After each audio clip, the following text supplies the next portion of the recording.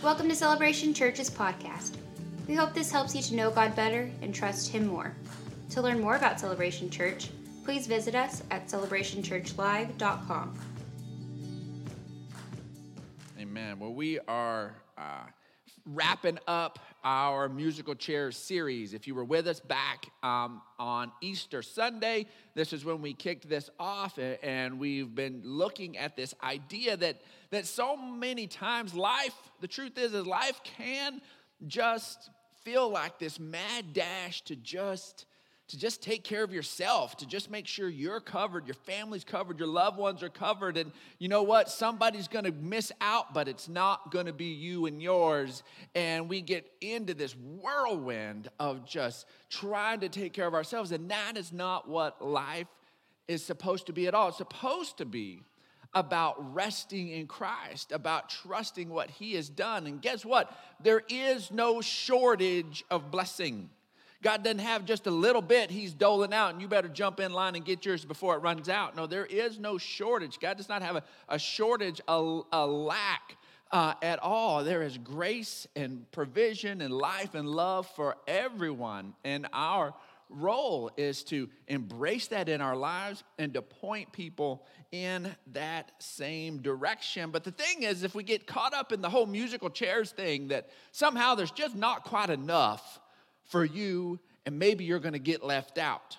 The problem is when that little mentality seeps in there, well, then all of a sudden you begin to see the people in your life on some degree as opponents. That, yeah, we're doing life together, and when it's all said and done, I like you and we're cool, but if push comes to shove, maybe we're just a little bit in a place of being opponents here. And that is not what God has called us to do. So today, as we're wrapping this series up, we're going to look at what it looks like to live life differently and to genuinely play together. Not as opponents, not as grinding against one another, but as teammates in this, as we've been set in the body of Christ and working on this thing together. Because always being in opposition, well, that's a heavy burden, and that'll make us weary. And Jesus spoke to that in Matthew chapter 11, verse 28. He says, "Come to me, all you who are weary and burdened, and I'll give you rest. Take my yoke upon you and learn from me." Folks, we've got some things to learn. This is not intuitive for us. Doing it His way, resting in what He has done is not our natural tendencies. We tend to want to gravitate back to that grind of the race. And so we got to learn a different way of doing things. Take my yoke upon you and learn from me, for I am gentle and humble in heart. And that's so good that our Master, our Lord, is gentle. We are not coming to Him because we're fearful that He's going to crack the whip on us. He's gentle, and we can come to Him and trust Him. He's gentle and humble in heart, and we'll find rest for our souls. For His yoke is easy, His burden is light. And the truth is we find a lot of the weariness in our lives comes out of this place of comparison. And comparison has always been a problem. Comparison has always been an issue. We can honestly take it back to the place of the first murder, where we go back to the original family of Adam and Eve and Cain and Abel. And Cain and Abel they're both trying to do some sort of sacrifice worship to God here. And Abel takes the first fruits and takes his lamb and gives it. And Cain, who's a farmer and whatnot, he says in the course of time, when he finally got around to it, he gives some of his grain, and God individually accepted Abel's and did not accept Cain's. And instead of Cain saying, "Okay, Lord, teach me, show me, what do I need to do? How do I need to correct this?" He just gets mad from a place of comparison at Abel to the point that he actually takes a rock and kills his brother over it. that this place of comparison can get into us. It's not Instagram related. It's not Facebook related. It's not somebody else's TikTok deal got more views than mine and now I'm all in a twist. It is not social media related. It is from a place that this is ingrained in our sin nature. This is ingrained in our sin nature. Yes, it can be exacerbated by the different people and the different things we see on social media. But the comparison thing has been there all along, and we have to squash that, or else it is going to just mess up our lives. And so right now, I just want to send an apology, a blanket apology to all of the wonderful Karens in the world. Karen, we love you. Karen, you're awesome. Karen, God loves you. And Karen, God has a great plan for your life. But for whatever reason, in the U.S., we have co-opted your name. And we make memes out of your name, Karen. And we're sorry, and I've never done it. But I'm going to quote one, and I'm not pointing at you. But anyways, in that, this comparison thing comes in, and I saw this meme that said, all right, simmer down, Karen. There's no award for best quarantine mom. And so because you would see all of these posts of all of these, moms having fun with their kids, doing their best, all of this different stuff. And, they're doing the chalk art. They're, building on a she shed in the backyard, multi-level. And, they're raising their own poultry and all this stuff, have a farm in the back. And most kids are just trying to not eat Play-Doh in everybody else's home. And then you got this one mom who's just like killing it. And then this comparison thing comes in, and then all of the other moms start sulking because they feel less than. And it's just this tension over and over and over again. And we find this. And anytime we come back to the tension of comparison, we will find ourselves heavy burdened and weary. You can never walk the way Jesus has called you to walk if you allow comparison in your life. Because here's the truth, is the way Jesus is going to have you to go, there are going to be a lot of people that don't like it. There are a lot of people that don't understand it. There are going to be a lot of people that disagree with it. There are going to be a lot of people who either feel challenged, like you're trying to outdo them and outshine them. There are going to be people who are going to think maybe you could do something else with your life, more productive or whatever. And as long as you let even just a little bit of comparison in you, it will bring with it weariness and a heavy burden with it. And so we have to let go of this place of comparison and competition right now. The only way we can really play together is when somebody else's win is also our win.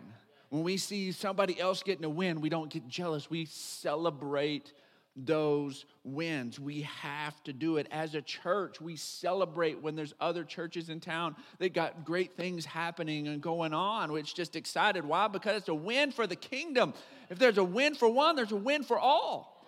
And if there's pain for one, there ought to be this place of compassion and rallying together, because there is pain for all. And see, because Jesus said that the whole Bible, the entire Bible, all of it can be summed up into these two phrases: love God and love others.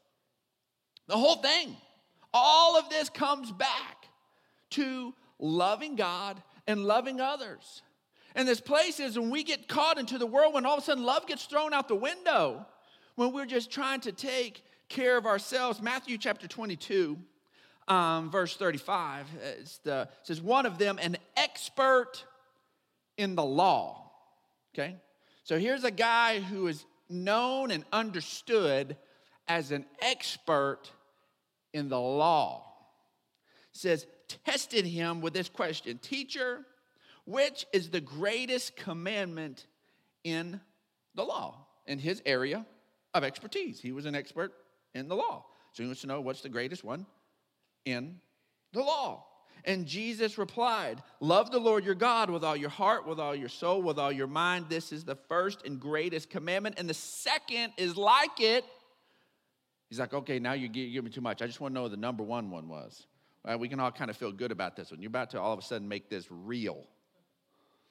Because he says, and the second one is like it, love your neighbor as yourself. And now he slides in the guy's expertise at him and says, all the law and the prophets hang on these two commandments.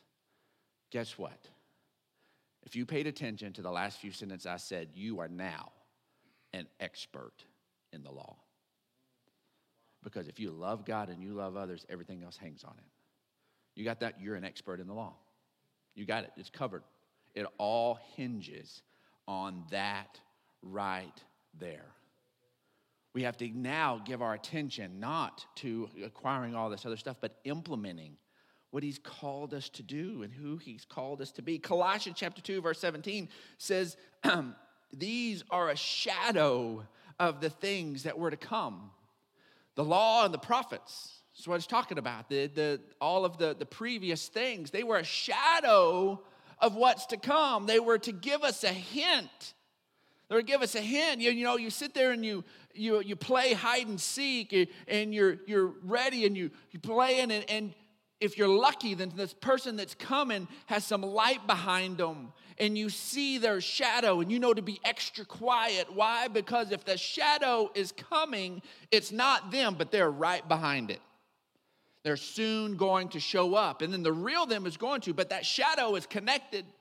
But you haven't been, but the shadow is an indication. See, they got all wrapped up in the shadow, but the real thing was coming. So they were a shadow of what's to come. How the reality, however, is found in Christ. When Jesus showed up, this was really what it was all pointing to all along. That's why we have to make sure that everything we stay focused on is learning about Jesus, knowing him better, and trusting him more. It's not about understanding how to quote one more Bible verse. I want to be able to memorize one more Bible verse. I do. But not so that I can have that on my little spiritual belt. Why? Because that verse should reveal something to me of the God who loved me and showed himself to me through Christ. And all of a sudden, that becomes alive. It is this thing that I understand in a deeper way, and that verse helps me understand the reality. The shadow helps me recognize the real thing. That is what the whole point is about.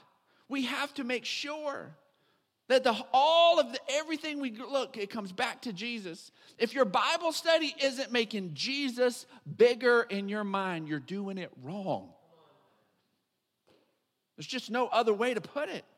If your time in the scriptures isn't magnifying Jesus, you're looking at them, you're dissecting them, you're taking them apart, wrong.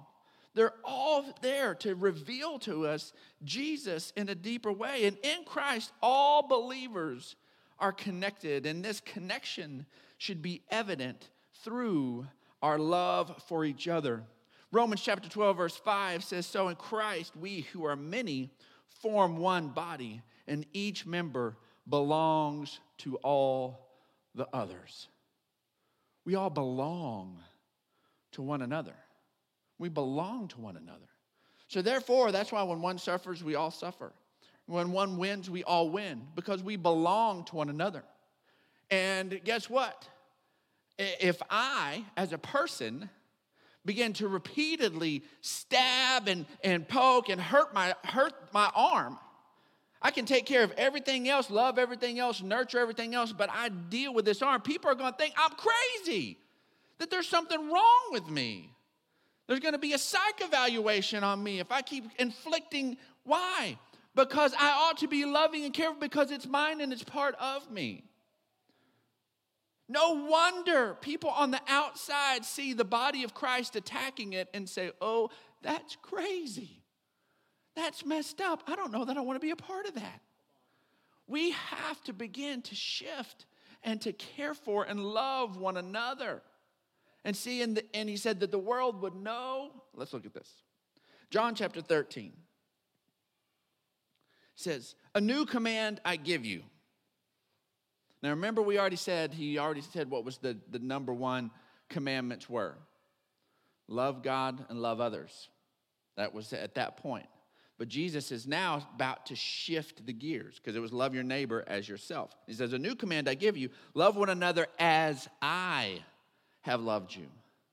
Now it's not even our internal level of love that becomes the standard. It's Jesus becomes the standard of how we love. So now it's love God and love others like Jesus loved them. And it says, so you must love one another. By this, all men will know that you are my disciples if you love one another. Now, that is usually fairly easy to take in when you're in a group setting because we tend to connect and study the scriptures with people that we, for the most part, like pretty good. That, for the most part, have the same theology as us and doctrine as us. And so we tend to huddle together and we tend to study this and say, oh, yeah, it's the way I love the believers I love the most. That's the way the world is going to know us. No, Jesus says, the world is going to know you're my disciples with the way you love each other, the other disciples. Not the ones that just go to your small group with you, not the ones that just go to your church with you, not the ones that are aligned to the closest theology with you, but all of the believers. How do we deal with all the believers, with the ones who are worshiping down the street, who look at a scripture a little different than we do? All of a sudden, that begins to be how, and so, because I think we wish that the world would know that we are his disciples by the way we love the world. You know what? Because the world doesn't know any better. They're just being goofy and not doing things right because they're not connected with God and they don't know any better. And so we can get ourselves in a place of compassion and go, you know what? Oh, bless your heart. You know, you just don't know any better and I can love you and have a compassion. Here's the problem. Our standard of love is how we love each other. All of a sudden, and how we love other believers. Well, this is now how we love people who ought to know better. These are people who sit in the pews with us or go to church with us or do these different things, and they shouldn't be acting like that. I now feel justified in my anger. I now feel justified in my judgment. I now feel justified in that. Yeah, people on the outside of this, yeah, I get that. They haven't found God yet. They haven't connected with God. They haven't had the new life experience, and so I can have a place of tolerance on that front. But man, I tell you what, they know better. They've been to church for the last 20 years, and they ought to straighten up. That is where he's asked us to love, and that is how the world is going to know that we're his disciples, by how we love like that. That we sit there and we're constantly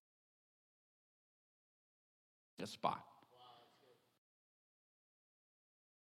Constantly removing a chair and making the circle tighter and tighter and tighter. We're constantly finding chairs, bringing in chairs, saying, hey, you come sit by me. Hey, I'll sit by you. Hey, I understand you see this scripture a little different.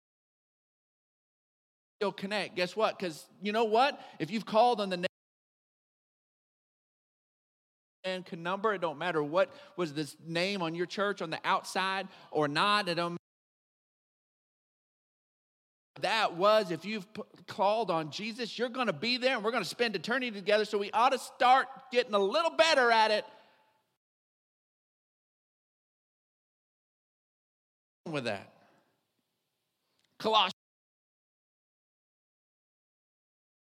of your faith in Christ for all the saints. Have for all are most like you, because we know that there were divisions. We see that there were divisions. There were people who had problems. There were issues he had to deal with. But there were a group of believers who says, you know what, we disagree on this, but I love you anyways. The Colossians were in a place of that, and their reputation went before them. That is what God has called us to be. And when we understand that we can rest in Jesus and it's not a competition anymore, then we can all of a sudden we can love like we've never been able to love before. And in that, we're going to have to learn to be thankful for those who are giving their value to God. This was a huge that took place in my life while we were traveling. in and I had ministered in this community prior to, I thought, was an appreciation for the other churches in town. And until as I began to travel and God began to deal with my own personal spiritual bigotry and just begin to uproot it.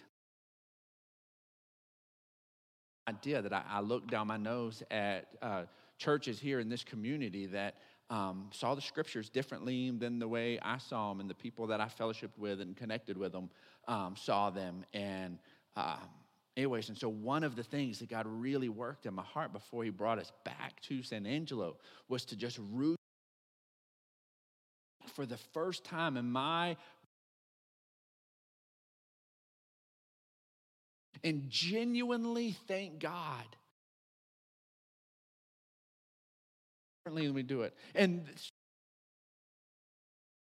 wrong. And they may listen to a handful of my sermons and say that I'm preaching wrong. Jesus is the way, the truth, and the life, and no one comes to the Father except by him. And you know what? I am thankful. I am genuinely, truly thankful for their presence and what they're doing. Guess what? On any given Sunday, there's 80,000 people in this community that don't darken the doorstep of a church or turn on a live stream. 80. Guess what? We're different than us. And we need to celebrate when people impact our community. Why? It's because we got to recognize. There's this little access ramp over here on as you get off of Knickerbocker and onto the Loop. And years ago, I was coming off of Knickerbocker. I was doing that. Somebody just whips out and they just cut me off. And that soup like accelerate and get out of the way. They like cut me off slow. And so you got. And it's irritating to be goes into the asphalt thing to stop. That's really irritating. And my lesser nature began to come out. And I was just like, you idiot, you moron. And I'm just sitting there saying that in the car. And anyways, and so immediately the Holy Spirit just began to put me in check right there. And every time I get on that on-ramp, I am reminded every time I get on that on-ramp, and I do it a lot. The Holy Spirit told me, he said, that's my kid. Well, guess what? That's a line we use in the. That's why we have to get in one of them's face and say, you know what? That's my kid. And you need to just calm down. And the Holy Spirit used that exact same line with me, and we have to do stuff wrong. They're going to do stuff, and we feel so justified. They're God's kids, and he loves them. Jesus died for them. And if we don't begin to look at it that way, then I'm telling you, things are going to get missed. 1 Corinthians 1:4 says, I always thank God for you because of his grace given you in Christ Jesus. I love this line. I always thank God because of the grace he's given you. It could be a low-key little poke. It's like, when I think about you, I'm so thankful God's a gracious God. Because you need some grace. Every time I think, oh, Lord, it's good you're gracious. And you know what? There's some people that are in your life that are that way. But that is where we need to come back to. That can become our baseline. Because when we understand God has grace for them, all of a sudden we can tap into that grace and we can have grace for them too.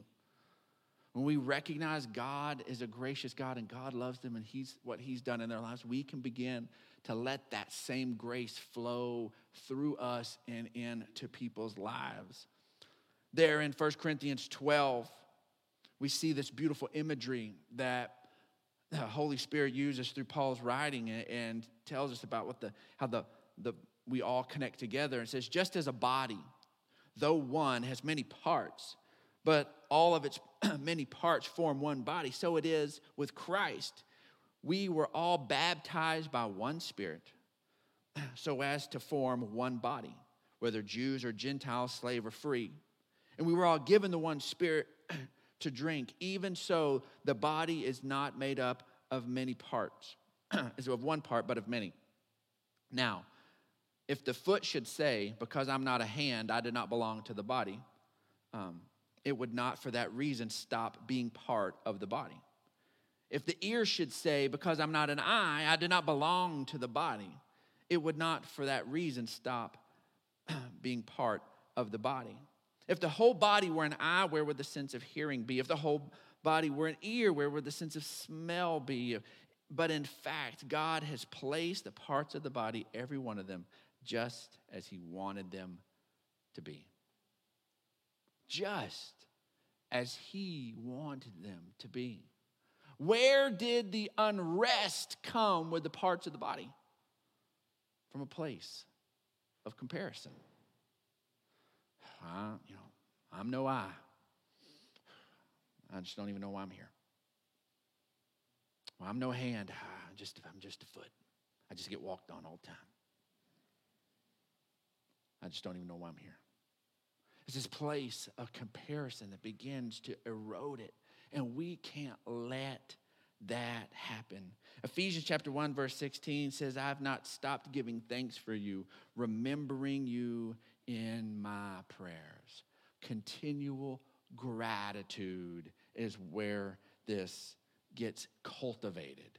It's just continuing to be grateful.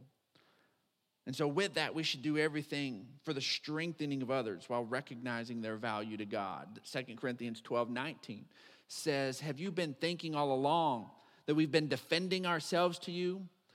We've been speaking in the sight of God as those in Christ. And everything we do, dear friends, is for your strengthening. Everything we do.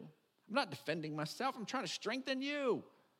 That is what this is about. It's about strengthening because we understand this. Galatians chapter 3:26, for you are all sons of God through faith in Christ Jesus. We're all sons. There's this hunger for us to be connected. There's this hunger in everybody to find this place of wholeness and reconnection with the Father. And if we will be able to continue to do that with one another and everyone that God brings into our lives, man, I tell you what, it is transforming because there's this deep-seated place that so many people are hungry for that. One of my favorite stories I heard long ago was about a father in Spain in the early 1900s, and he'd had a fight with his son. Things got sideways, and the son ran away, and the son was named Paco.